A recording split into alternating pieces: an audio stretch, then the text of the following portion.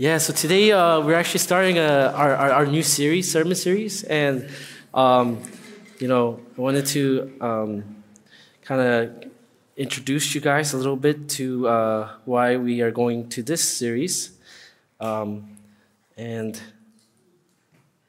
yeah, this year our church's theme is press on, right? And that the goal is ultimately heavenward in Christ, right? And so our goal is to press on towards Christ.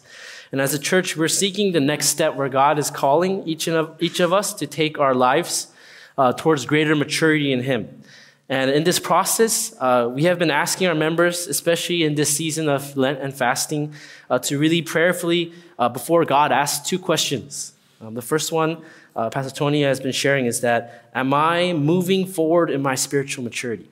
And I hope you guys have been wrestling with that. And the second question is, Am I building towards something of eternal value? Is what I'm doing right now, whatever I'm doing, is this in 100 years from now going to matter at all, right? And that's what we need to be asking about our lives as a whole, right? I'm not saying you can't brush your teeth, but it's saying in 100 years, what my life is building towards, is it going to matter in 100 years from now? And I think that's the two questions that we want to wrestle with as a church. And another question I might add to this is, how can we actually press on? How can we actually do this? How can we actually implement these steps that we want to take in our life towards God? Because sometimes, let's be honest, even after the retreat, we made these commitments and plans. It was a lot easier said than done, right? To take these steps towards Christ. And that's why, as pastors, we were praying about what would be the best sermon series to actually encourage our church in this step towards growth in Christ. And we came out with AAA, right? You guys know AAA, right? It's what you call when you're stranded on the road, your tire's flat, or maybe you left your keys in the car and you're like, oh no, I'm not getting out of this parking lot tonight. And you have to call AAA to come. They find you where you're at on the road. What do? They either break into your car legally, give you your keys back, or they fill that flat tire for you so that you can continue on your way. And that's the point, is that as Christians, we are on our way to press on towards the goal in Christ. We are not there yet, and our entire life is pressing on towards that goal, and we need assistance. And so AAA that God has provided for us in the book of Ephesians is adopted, anchored, and alive, right? When we understand these three A's, it will actually allow us to press forward, and it is the roadside assistance for those who would walk worthy of the call in Christ. And so that's the thing. God meets you where you're at. You don't have to be there yet, but wherever you're at, God will find you. And He will give you the assistance. He promises to give you the assistance you need to continue. And so wherever you're at, church, like Pastor Tony says, it's okay to be a baby. It's not okay to stay there. Amen. And so wherever we are, whether we are a baby or whether we're not even a Christian yet, it doesn't matter where you are on your journey, right? God will meet you there if you're willing to press on towards Him. And so that's what we prayed over this book. And these AAAs, they actually describe for us three gospel identities that actually allow us to actually live out what God is calling us to. These are three gospel callings that God has called you to adoption in Christ, that He's adopted you into His family. He's adopted you as His own sons. And in that, your identity actually shapes what you live out, right? Whatever you believe about yourself, what you believe to the question, who am I, will drive how you live. And so the gospel reminds us that you have been adopted. And the second thing is that you've been anchored, right? You're anchored by God uniting you to Himself. And that includes meaning you're united to His body. That means there are others that you are united to. You have a church that is called your body. And as Christians, we are to strive for unity in that. And then third is we are anchored, or we are alive. Right? God brings us from spiritual death to spiritual life. So now we have a new way of life we are to walk in. And so that's what Ephesians really hammers down for us. It's a very simple book in terms of its structure. It's actually two parts. There's chapter 1 to 3 talks about what God did, God's story, right? And then chapter 4 to 6, right, transitions with one word. This is what God did for you in Christ Jesus. He's adopted you. He's anchored you. He's made you alive. Therefore, then in the second half of Ephesians, it says, how then shall we walk? How then shall we live? And there's where the commandments come in. Strive for unity. Strive for love. If you're adopted into God's love, then you should also walk in love, right? And so that's the secret to the Christian life, right? You have to first be grasped by and grasp the love of God for yourself. And this is what I'm convinced of. It's to the degree in which you've been grasped by the reality that Christ has adopted you as sons of God, to the degree that you have been grasped by the reality of his love for you, is the degree to which you can actually press on forward in the Christian life. Meaning you and I can't grow a single inch in our maturity towards Christ without growing in our understanding, comprehension, and experience of God's love for you in Christ Jesus. And that's why if you guys went to the retreat, what was the first R? Remain. Remain in me, and I will remain in me. Apart from me, you can do nothing.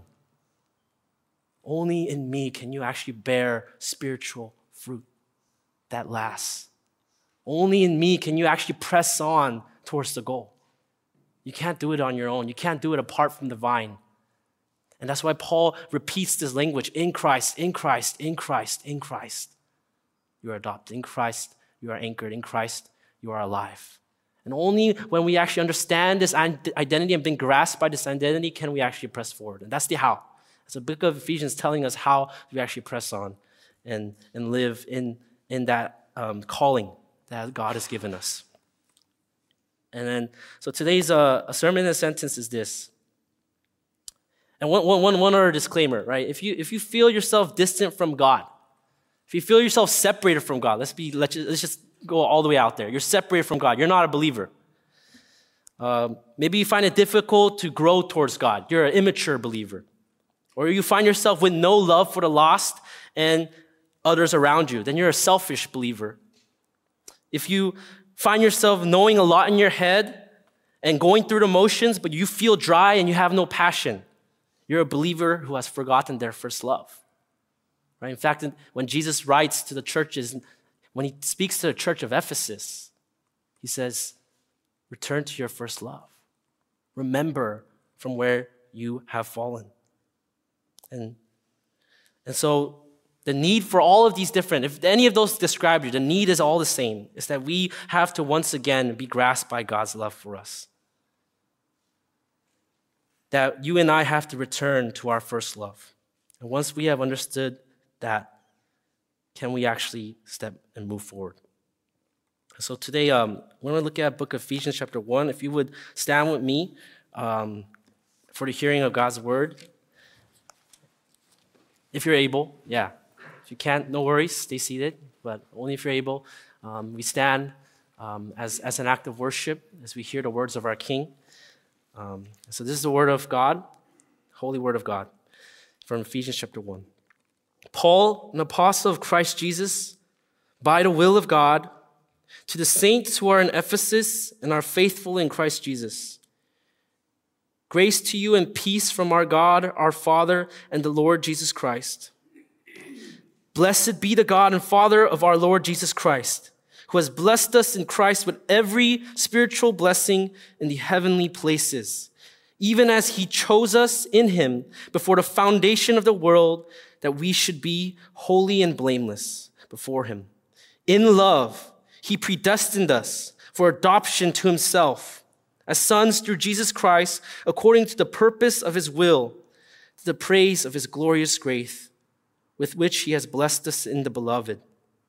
In him we have redemption through his blood, the forgiveness of our trespasses, according to the riches of his grace, which he lavished upon us in all wisdom and insight, making known to us the mystery of his will, according to his purpose, which he set forth in Christ as a plan for the fullness of time to unite all things in him, things in heaven and things on earth.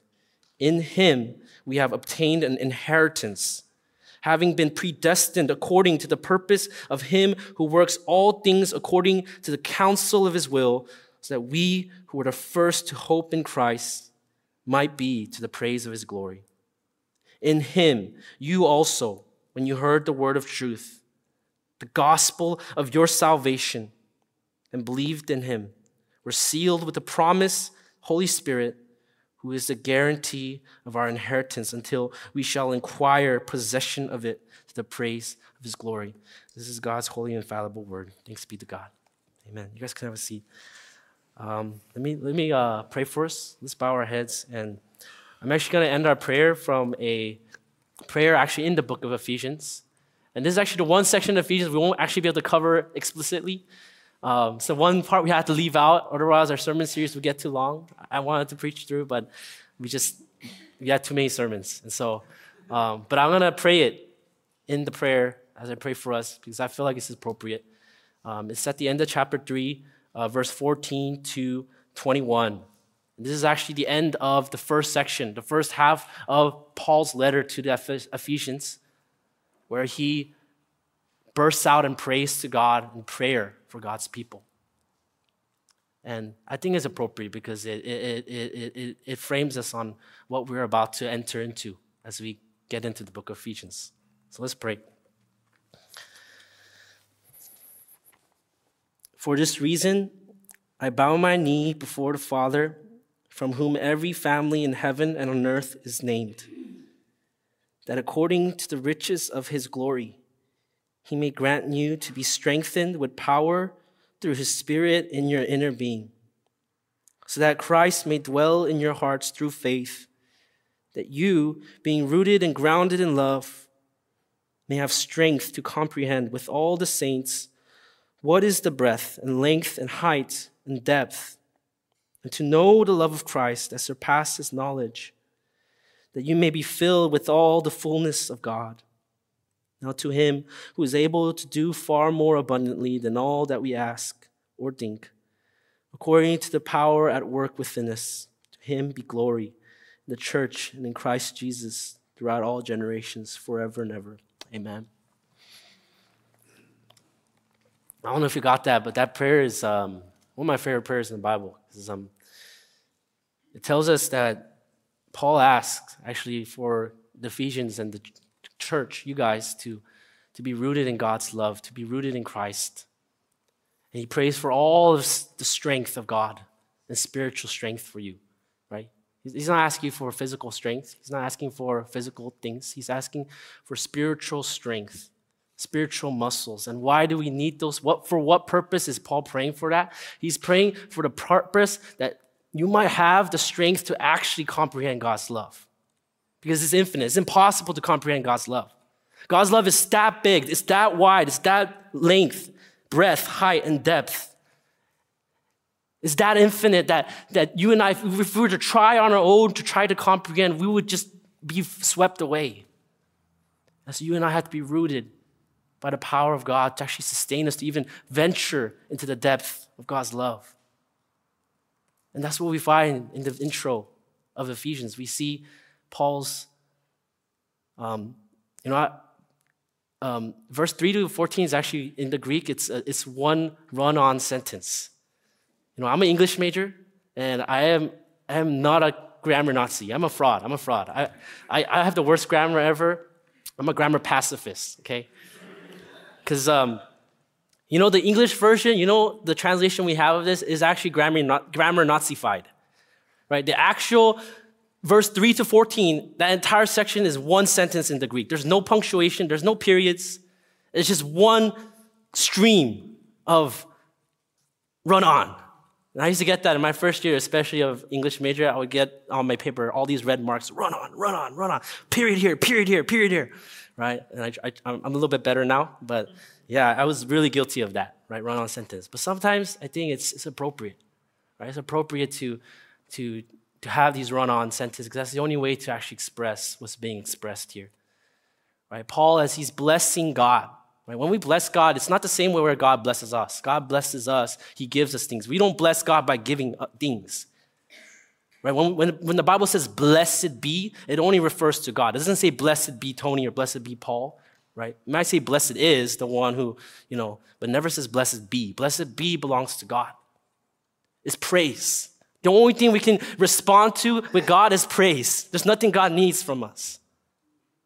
Right? And so what Paul does is he begins his letter by praising God. He says, blessed be the God of our Father and Father of our Lord Jesus Christ, who has blessed us in Christ with every spiritual blessing in the heavenly places. And as he starts thinking about every spiritual blessing that we have in Christ Jesus, he starts to lose it. He just goes on and run-on sentence. He can't help himself. He just bursts forth in praise. He can't contain when he just thinks about the spiritual blessings that we have in Christ. And that's how we should approach. That's how our hearts should be as we approach God's blessings that he gives us in Christ Jesus. And so today's sermon and sentence is this. Praise God for in his Son, we have been adopted as sons, right? Very simple. Sermon and sentence. If you forget anything, sorry, I don't have it on the slide, but it's because I probably sent it this morning. That's why, right? But praise God because in his Son, he has adopted us to be sons, right? Praise God because in his Son, he has adopted us to be sons. And I know what you guys are thinking. Like, if you guys are girls, sisters here, like, why? Wait, is Pastor Paul being sexist here? Why doesn't he say like sons and daughters, right? Is the Bible being sexist? It's not, right? I'm just using the Bible's language, right? Deal with it, right? Bible calls you sons in Christ. And there's a reason why. It's special. Because if you're talking about equality, in chapter 5, he's going to call us the bride, okay? He's going to call the church the bride, so that includes the brothers, right? You guys are the bride of Christ, right? And so it's equal in that sense. But the reason why the Bible says sons is this. When God looks at you, he doesn't just look at you as any child. He looks at you as he sees his own son, Jesus Christ, right? So when God adopts you as his sons, he sees you as not just any son. He sees you as the perfect son, the one who he looked on eternally with love, his beloved son, who can do him no wrong, who he can never have an ill thought towards. That's how he sees you when you're adopted. And not only that, in the ancient world, sons are the only ones who could actually inherit the name. They're the only ones who can actually have an inheritance. And so what that means is there's equality. It doesn't matter if you're a boy or a girl in the church. If you're adopted into God's house, you have every privilege. You have the very name of God on you. And you have the promised inheritance. Right? It's not like sons get more. You guys are all sons. We all get the same thing. And so that's why the Bible says you're adopted as sons. Okay. But with that, I have a few points for us. What is it? Adoption. Why adoption? And, if you look at the first verse, it says, Paul, an apostle of Christ Jesus, by the will of God, to the saints who are in Ephesus and are faithful in Christ Jesus. I'm not going to spend too much time on these verses because, Paul has a lot of introductions in his letters, but I think there's something to be found here. The way Paul introduces himself to the church of Ephesus. And if you don't know, the church of Ephesus in the book of Acts, chapter 19, right, is where Paul actually spent a lot of time in. It was one of those places where he invested like 2-3 years of his life pouring out to them. And that's why in Acts chapter 20, the farewell is so painful, right? They're crying and they're weeping because they know they won't see Paul again. Because after that, he's imprisoned, right? In fact, Paul is writing this from prison. And you notice because later on in the book of Ephesians, Paul will say, I'm a prisoner in chains for the gospel, right? I'm speaking to you in chains. So it's Paul speaking to this church that he truly loves. He's speaking to them and he's calling them saints. He's reminding them who they are. He's reminding them of everything that he taught them. And Paul introduces himself as an apostle. That's something because later on, chapter 4, he will say apostles are the ones who laid the foundation for God's church. It's the ones that God has set to set the foundation and the pillar for the entire church. You and I would not be here without the apostles, right? They were the chosen 12 men, right, that Jesus revealed himself to after his resurrection, right? Judas was replaced by another, and he commissioned them to lay down the foundations for the church, to go and proclaim the gospel, and to write the New Testament down. In fact, if there were no apostles, you and I will not be here. The church would not be here. And Paul is saying, I am one of them. I am an apostle. But what's crazy about that, for Paul to say that is amazing, because Paul was the least likely to be the apostle. He was a persecutor of the church. He actually vehemently hated the church. He wanted Christians punished. He wanted their downfall. He wished for their downfall because he thought he was more religious than them. He thought these people worship this guy, human being, as the Son of God. How dare they? Paul couldn't stand Christians. And that's why Paul calls himself in later other epistles that he finds himself to be the least of the apostles. He finds himself to be the chief of all sinners. And yet Paul says, I'm an apostle, not by my will, but by God's will. It wasn't my doing. And if that's true of me, it's true of you. You're a saint, not because of your own doing, but because of God's doing. It's the testimony of every Christian to say, amazing grace that saved a wretch like me. You and I are not called saints because we deserve to be called saints, but by God's will, by God's grace. And that's why Paul says, grace and peace to you from God, our Father, and Lord Jesus Christ. This comes out almost in all of Paul's letter, without exception. Grace and peace, grace and peace, grace and peace. And why is that? Because these are Paul's two favorite words, summary words for the entire gospel. Grace and peace. For Paul, these two words is the summary words that encapsulate every spiritual blessing that God gives us in Jesus Christ. Grace because it's a gift. It's unconditional. You didn't deserve it. You receive it, not of your own merit, but by God's free love. And peace because you and I, without God, had no peace with God. We had, in fact, no peace with each other, right? There's division, there is alienation, there's hostility. And the only way that could be bridged was that Jesus had to come down and take the punishment for our sins. And only then can we truly have peace. The grace and peace for Paul is the summary of the gospel, of the benefits of everything Jesus gives us. And so that's why he says, Paul, blessed be God because he blessed us with every spiritual blessing. You know, when we usually think about blessing, how God blesses us, we usually think about physical things. We think about #blessed. You see like someone with a nice car, you're like, oh, I got my new car today. #blessed. Or, you know, you have a nice like vacation with your family. #blessed. And these are true blessings, right? They are true blessings for real. Physical blessings are real blessings. The fact that you have clothes on our back, the fact that we have food on the table, the fact that we have a roof over our head, the fact that we're in a country that's not at war, right? That's blessed. That's real physical blessings that God gives us that we take for granted, and we should recognize them. In fact, the very air we are breathing right now is blessed. But what Paul is saying and drawing our attention to is not the physical blessings. He's telling us to see the spiritual blessings that are far more richer, far more worth praising God for. You and I will proclaim on our social media our physical blessings, but how often do we proclaim our spiritual blessings? Physical blessings will all end with us. They will all fade away. They're not eternal. They don't last forever. They end with you. The spiritual blessings, they are forever. There's an inheritance waiting for us in heaven. Spiritual blessing is, in Paul's eyes, what is ultimately worth blessing God for. And so that's what Paul is drawing our attention to in this passage. And I would say the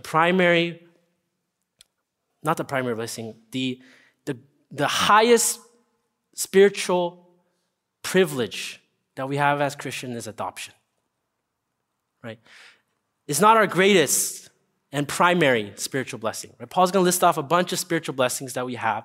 Actually, our greatest spiritual need as Christians is we need forgiveness, right? You and I, before God, stand guilty. God as our judge, you and I need someone to save us. We need a savior. We need forgiveness. And that is the primary spiritual blessing, justification. That's the theological word for it. Spiritual blessing is justification. That's the primary and the grounds of all the other blessings, that we need justification. We need God to count us as righteous. We need Jesus' righteousness to cover us.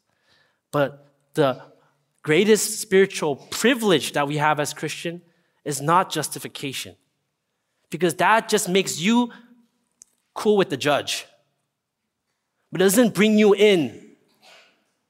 So adoption is the greatest spiritual privilege we have as Christians, where God says, you're my son, and I bring you in to my own family. And so today we're going to focus on that. What does it mean to be adopted as God's sons? And the first point is, being adopted as God's sons means you are loved. It means you are loved. In verse 4, it says, even as he chose us in him before the foundation of the world, that we should be holy and blameless before him in love. He predestined us for adoptions to himself as sons through Jesus Christ, according to the purpose of his will. Being adopted as God's sons means you are loved. And you are not loved because anything of you have done or do or will ever do for him, but simply because you are loved. And I'll give you an example of this. There's this children's book that I read, and it's about a daddy squirrel and a baby squirrel. And it's just a really cute story, but I think it really helps us to see what God's love for you as his son looks like. It says, one day a little red squirrel and his daddy went playing in the big woods. The son rushed off shouting, "Daddy, look at me." And he showed off how fast he could run. Then the father called out to him, "Little red squirrel, did I tell you today that I love you?" "Because why?" asked the little red squirrel. He was spinning around in circles as he said, "Daddy, do you love me because I'm so fast?" Then he fell over because he was dizzy. "No, that's not why," his daddy laughed as he picked him up. The day went, and the son continued to show his father what he could not, showing off his top secret stash of berries, climbing up high into the branches, balancing on the high hedges.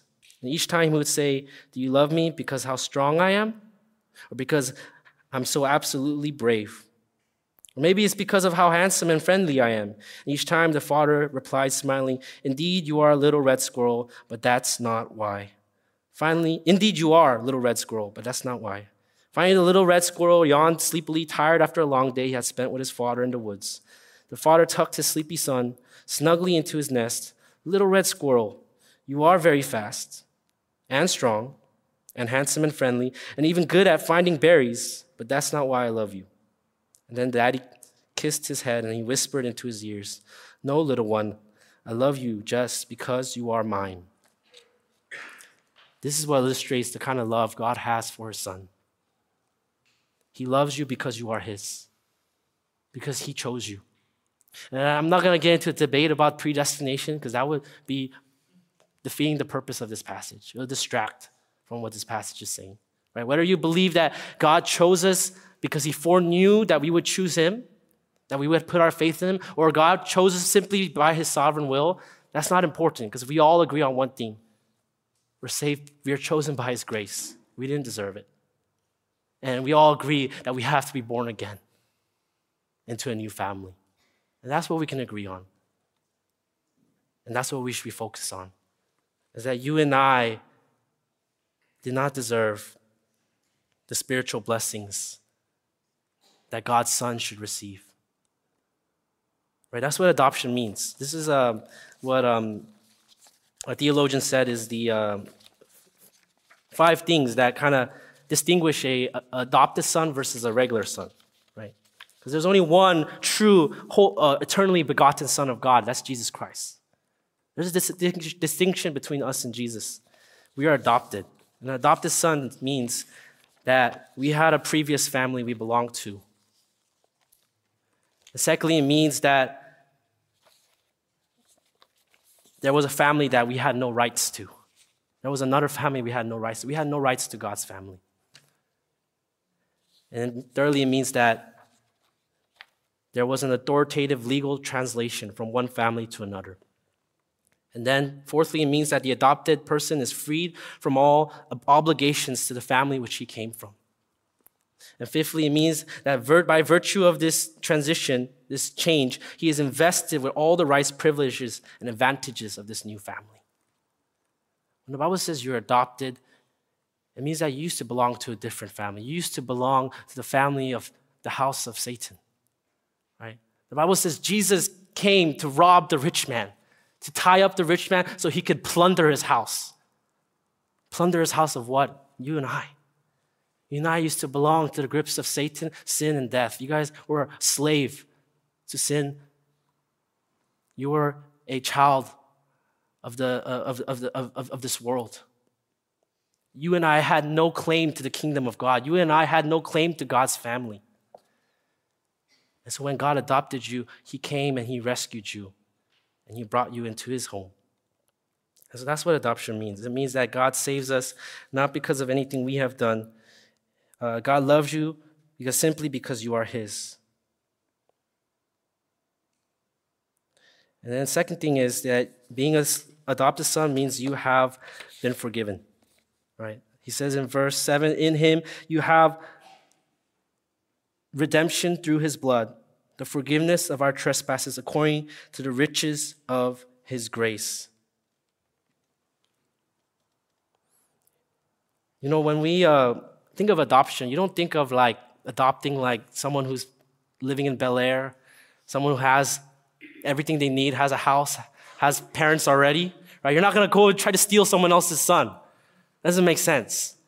When you think of adoption, you think about someone who without your help,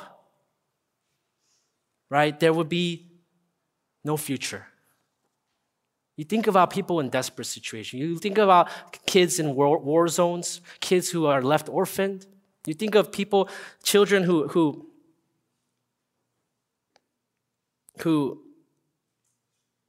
have no way out of the situation on their own. And when God chose us, that's how he saw us. He saw us as a people not who are self-sufficient, people who are okay, who had a good enough life without him. He found us in a situation where we were dead, where we had no way out, where we were lost.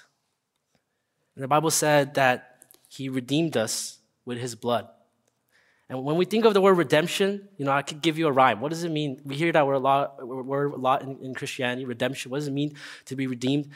Well, I'll give you guys a quick sentence to help you remember. Redemption means you reclaim what is lost at a cost. You reclaim what is lost at a cost. When Jesus came to redeem you, he redeemed you because you were lost, and he redeemed you at a cost. He laid his very life down for you in order to bring you home. That was the price he had to pay to take you out from the household of Satan, the household of sin and death, so that they would no longer have any claim over you. He had to pay with his life. There was a cost. And I'll give you an example of this, a real life example. Right? There was a pastor in Korea during the time of where all the communism was happening, right? And so there were communist armies going around, and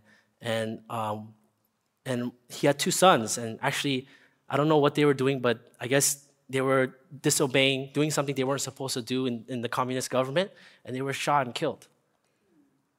And the pastor heard word of this, and he heard about what happened. And he was heartbroken. He was devastated. And later on, his church members, they wanted justice. They went out and they found one of those soldiers that shot his kids. And this soldier, he was indoctrinated at a young age, so he was a pretty young kid too, himself.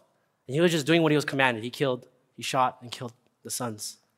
And they brought him to the pastor. And Imagine what the pastor's feeling. He's feeling, man, how could you give me back my sons? That's probably what would have been the first words he says, but instead he says, when he found out this was the one who shot his son, he said, you're my son now. Because I want you to know that's what God's love looks like. And he wrote a book about this. It's called The Atomic Love of Jesus Christ, or something. It's a crazy title. But that's what God does. He takes his own son's murderers, you and I, we put Jesus on that cross because of our sins. He says, you're now my son. You're now my son. That's why when the prodigal son returns home, you guys know that story. He takes his father's inheritance, leaves his father, squanders it in while living. He's desperate. He's hungry. So he returns home. But in his mind, he says, I lost the right to be his son. I'm no longer worthy to be called his son. So he has his whole speech in mind. What does the father do? He runs after him. He embraces him. He covers him in a robe. He puts sandals on his feet. He puts a ring, his ring, on his finger. And he says, let's celebrate. My son who was lost has come home, is now found. Let's celebrate. And that's how God sees you. I don't know if you guys ever thought of that. How does God see me? How does God look at me right now when I've disobeyed him? When I'm still struggling with the same sins? When I am in a place where I feel like I'm still a baby Christian. Or maybe I'm someone who, I feel like the lost son. I don't even feel like I even have a relationship with God. How does God look at you? Well, God tells us through that story. He tells us through his son, Jesus Christ, who redeems us through his blood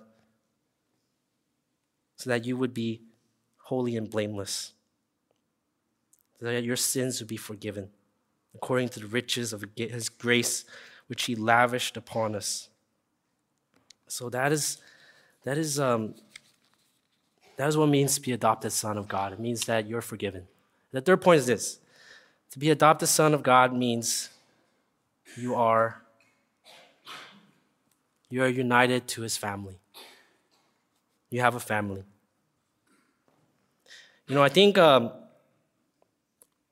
this kind of side thing, but I thought it was important. I was reading this book, Knowing God. I've been reading it with Pastor Kevin. If you guys never read this, there's one chapter I feel like it's worth reading the book for, right? It's just one chapter. There's a chapter on sons of God.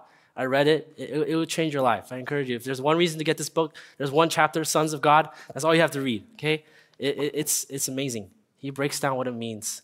And I can't go through all of it here, but one thing that he pointed out was, what if your earthly fathers were bad or missing?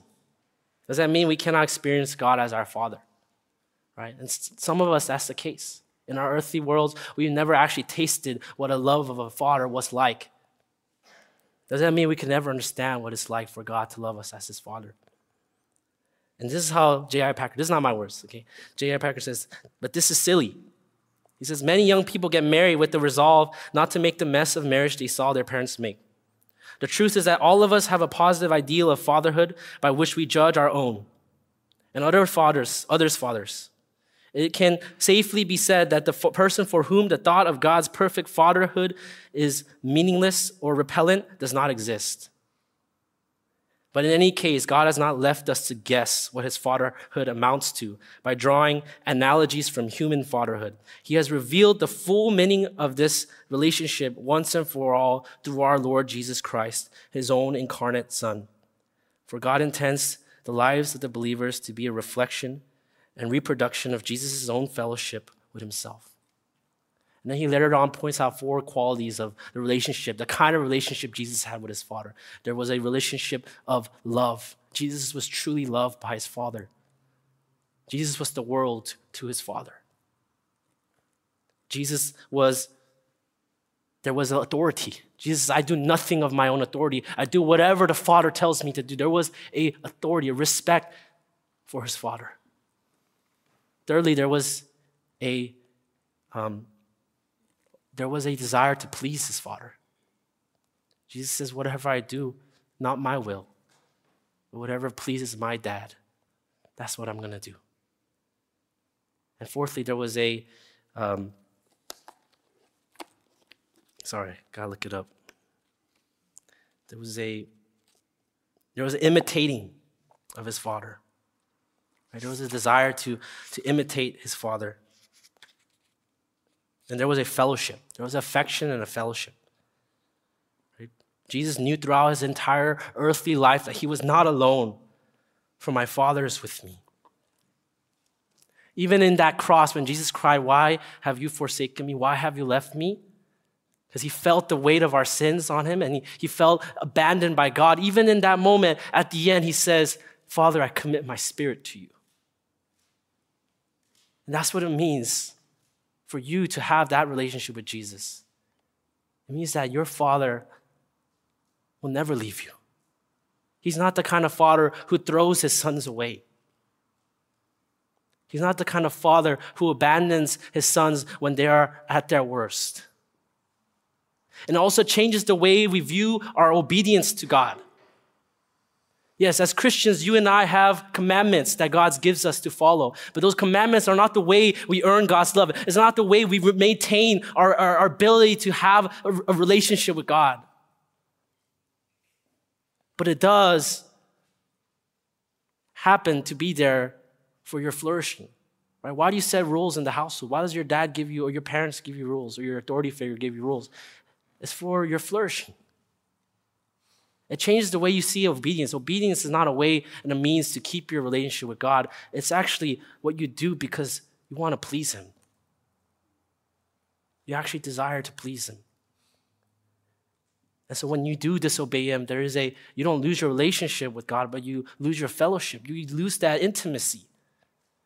And so what drives you back to God is because you long for that intimacy. And that the Bible passage that says, "Behold, I stand at the door and knock," that's not meant for non-believers. That's actually meant for Christians. Jesus is writing to the church. He's saying, "I'm knocking at your door. Whenever you sin, whenever you rebel against me and you go back to your old ways, God is saying, come back. Let me back in. Let me share a meal with you. Let me fellowship with you." And it changes the way we view prayer. Jesus says, this is how you should pray. Our Father in heaven. Before that, no other person prayed like that. Until Jesus allowed his disciples to say, "Our Father," you got to think about it. The entire Old Testament, no person prayed like that, directly calling God their Father. Only Jesus had the right to, and he gave us the permission to call God Father, to have that kind of access. J.I. Packer shares how in the Old Testament, God is emphasized in his holiness. That we need to be pure and holy to even to stand in God's presence. There's this separation between us and God. There is an emphasis on God, holy, holy, holy. And that doesn't change in the New Testament. God's still holy, holy, holy. But what changes in the New Testament is there is a newfound emphasis on the boldness and access we have to Jesus, through Jesus. Right? The fact that you and I can cry out to God, "Abba, Father," in the middle of the night at 2 a.m. as a child asks their father and wakes him at 2 a.m. saying, "I'm thirsty." I think Tim Keller said that, right? That's the kind of access and intimacy God gives you in Christ. That you can come to him, and when he sees you, he will have pity and compassion. He will see you with eyes of love, not bothersome. But again, with that, third point, is that Jesus being adopted as sons means that we have a family. And it says in verse 9, making known to us the mystery of his will according to his purpose, which he set forth in Christ as a plan for the fullness of time, to unite all things in him, things in heaven and on earth. And then in verse 13, it says, "In him you also, when you heard the word of truth, the gospel of salvation, and believed in him, were sealed with the promise of the Holy Spirit." You see, from the beginning of time, God's intention was to unite everything to himself. What the fall of Adam and Eve distance and separated and create division and hostility. Jesus came from the beginning to restore all things in himself, to unite all things. You know, we talked about this earlier, but sin alienates. It alienates us from God. It separates us from God. It alienates us from each other. That's why we see so much division in the world. I don't know in high school, but in high school, you guys can see it at lunch, right? You have the queen bees at one table. You have the jocks. You have, the nerds and the Asians. And then, okay, I'm being racist. I'm sorry, okay?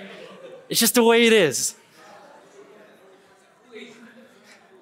I got this from, okay, I'm going to get flamed for this. But I got this, when I was in high school, there was a student. He was really, really bold. He wrote a blog post. And he created a grid and map of where everyone sits at lunch. And he labeled them. And people got infuriated. It was really bad because he described the defining quality of each group. He was like, and he was Indian, right? And so it's kind of so I guess it's not racist for him to say, but he called himself the curry crew. And then there was the Koreanos, and there were the queen bees, and then there were and then people got so pissed, right? It was a big thing at our school, but it was from Mean Girls. I think he got off Mean Girls. But anyways, right? It doesn't have to be at school, church, right? We're in our own cliques. Right? How often do you venture off from your circle? Right? How often do you actually go over to the other side of the pew? Right? Maybe you always sit on this side of the pew. How often do you go to this side and try to engage with someone? Because Jesus says, I came to unite all things to myself. If you're an adopted son, you recognize and you prize the unity of his body. And you strive for that unity. And that's what Paul is calling us to. Paul is calling us to in Ephesians. He's calling us, if you recognize you're adopted, you recognize you have a family. And there should be no division, because in heaven there will be no division. There's going to be no distance. There's only going to be love.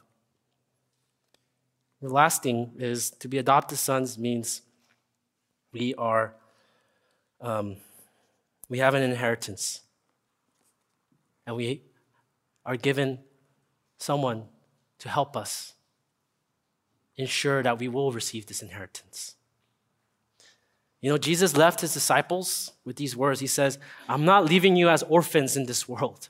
Don't think that just because I'm going up to heaven to be with my Father, I'm going to leave you to fend for yourself, to try to make it to heaven and press on your own. Don't think I'm leaving you alone. He says, I will send my very Spirit, my Holy Spirit, to be your helper, to be your counselor, to be your guide, to be the seal of the promise that this inheritance that's waiting for you in heaven, you will receive it. And it's not on your own. I've ensured it. Because my seal is upon you. My Holy Spirit has been given to you. I don't know if you've ever experienced that in your life, the seal of the Holy Spirit. It's one thing to know about God's love. It's one thing to comprehend God's love here, but it's another thing to experience it and to feel it. I felt it yesterday. I went to a conference, and just during the worship time, it was an apologetics conference, and there was really cool, apologists there, and it was really cool. But out of all the things, what struck me was just the opening worship. And it wasn't anything special. It was just normal opening worship. And I was just in tears. I was bawling my eyes out. I don't know why. But at that moment, the Holy Spirit was reminding me, you're my son. You've forgotten, but you're my son. I love you. And, God gives us these reminders through the Holy Spirit. He doesn't leave us alone in this world. And it means you have an inheritance. I have a book series I used to read when I was a kid. It was called The Series of Unfortunate Events.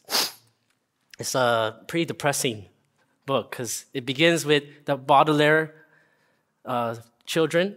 It's like 3 of them, right? Claus, Violet, and how did I forget this? Okay, just a baby girl. Sunny. Claus, Violet, and Sunny, right? And then basically the story opens with them coming back from school or something, and they get news that, oh yeah, your family perished in a fire. Your parents are dead. You lost everything. You don't have a home anymore. You're alone in this world, right? But all the while, what they tell them is, and Mr. Poe, he's like this very insensitive guy. He's kind of a troll. He's like, but by the way, you have an inheritance. But you can't touch it right now. You have to be old enough. Once you hit a certain age, this inheritance will be yours. And so the whole series is about how this evil, distant uncle of theirs is trying to steal their inheritance from them, trying to take their inheritance away. And he's plotting, he's disguising himself, saying, oh yeah, I'm your long-lost auntie, or all these crazy stuff. And he tries to steal the inheritance from them. And eventually, at the end, I'm not going to spoil it. But anyways, right? The question is, what is our inheritance that God ensures for us in this world? And sometimes when we are in this world, it feels like the series of unfortunate events. It feels like we're going through one bad thing after another, and you're wondering, God, did you really promise me this inheritance? Do I really have this inheritance? Am I even actually going to get it and actually enjoy it one day? And, sadly, I don't think the Baudelaires actually got to experience the real inheritance. Because inheritance is not about the money. It's not about the cars. That's what Count Olaf cared about. He cared about the money. I'm sure in the Baudelaire's hearts, what they longed for more than anything was to see their parents again.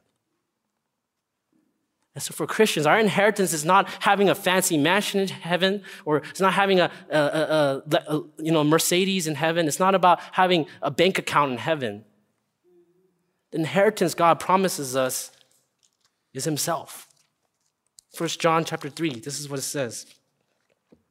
See what kind of love the Father has given us, that we should be called children of God, and so we are. The reason why the world does not know us is that it did not know him. Beloved, we are children, God's children now, and what we will has not yet appeared. But we know that when he appears, we shall be like him, because we shall see him as he is. And everyone who thus hopes in him purifies himself as he is pure. What's waiting for us in heaven is God. That you and I will one day see him face to face and be made like him. He is our inheritance, and the Holy Spirit is the deposit. It's the reminder that even though you don't see me by face right now, by sight right now, my Holy Spirit is with you to remind you I am still there.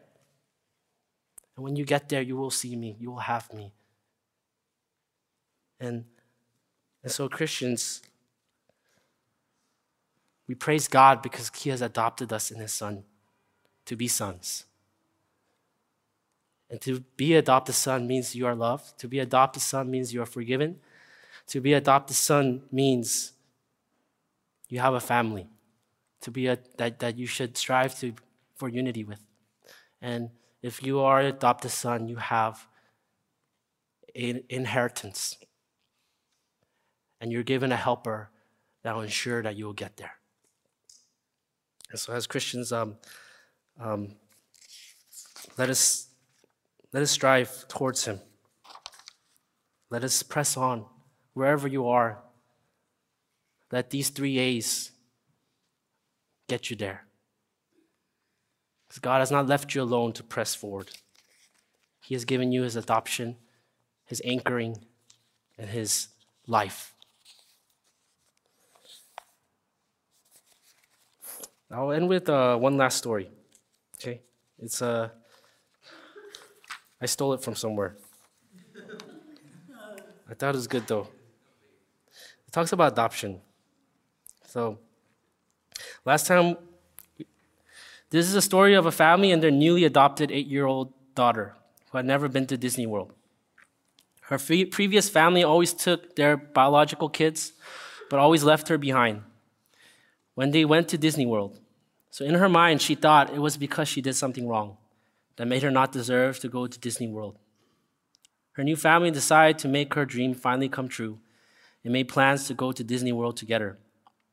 1 month before the trip was to take place, however, the little girl's behavior suddenly became very bad. She would steal food when she didn't have to. She would lie. She would say mean things to her siblings. The family began to wonder what was going on. The father confronted her about her inexcusable behavior. And the daughter responded, I know what you're going to do. You're not going to take me to Disney World, aren't you? This is what the father writes. She knew she couldn't earn her way into the magic kingdom. She had tried and failed the test several times before, so she was living in a way that placed her as far as possible from the most magical place on earth. In retrospect, I'm embarrassed to admit that in that moment, I was tempted to turn her fear to my own advantage. The easiest response would have been, if you don't start behaving better, you're right, I won't take you. But by God's grace, I didn't. Instead, I asked her, is this trip something we're doing as a family? She nodded. Brown eyes, wide and tear-rimmed. Are you a part of this family? She nodded again. Then you're going with us. Sure, there may be some consequences to help you remember that right and what's wrong. But you're a part of our family, and we're not leaving you behind. I'd like to say that her behaviors grew better after that moment. They didn't. Her choices pretty much spiraled out of control at every hotel, rest stop, and all the way to Lake Buena Vista. And still, we headed to Disney World on the day we promised. And it was a typical Disney day. Overpriced tickets, overpriced meals, and a lot of lines. Mingled with just enough manufactured magic to consider maybe going again someday. In our hotel room that evening, a very different child emerged. She was exhausted, pensive, and a little weepy at times, but her month-long facade of rebellion had faded. When bedtime rolled around, I prayed with her, held her, and asked, so how was your first day at Disney World? She closed her eyes and snuggled down in her stuffed unicorn. After a few moments, she opened her eyes ever so slightly. Daddy, she said, I finally got to go to Disney World, but it wasn't because I was good. It's because I'm yours. And that's the gospel. You and I will one day receive our inheritance in heaven. We will get to the magical kingdom. But when we get there, we will recognize, like Paul, I didn't get here because I deserved to. It's because I was his. So with that, let's respond together in prayer.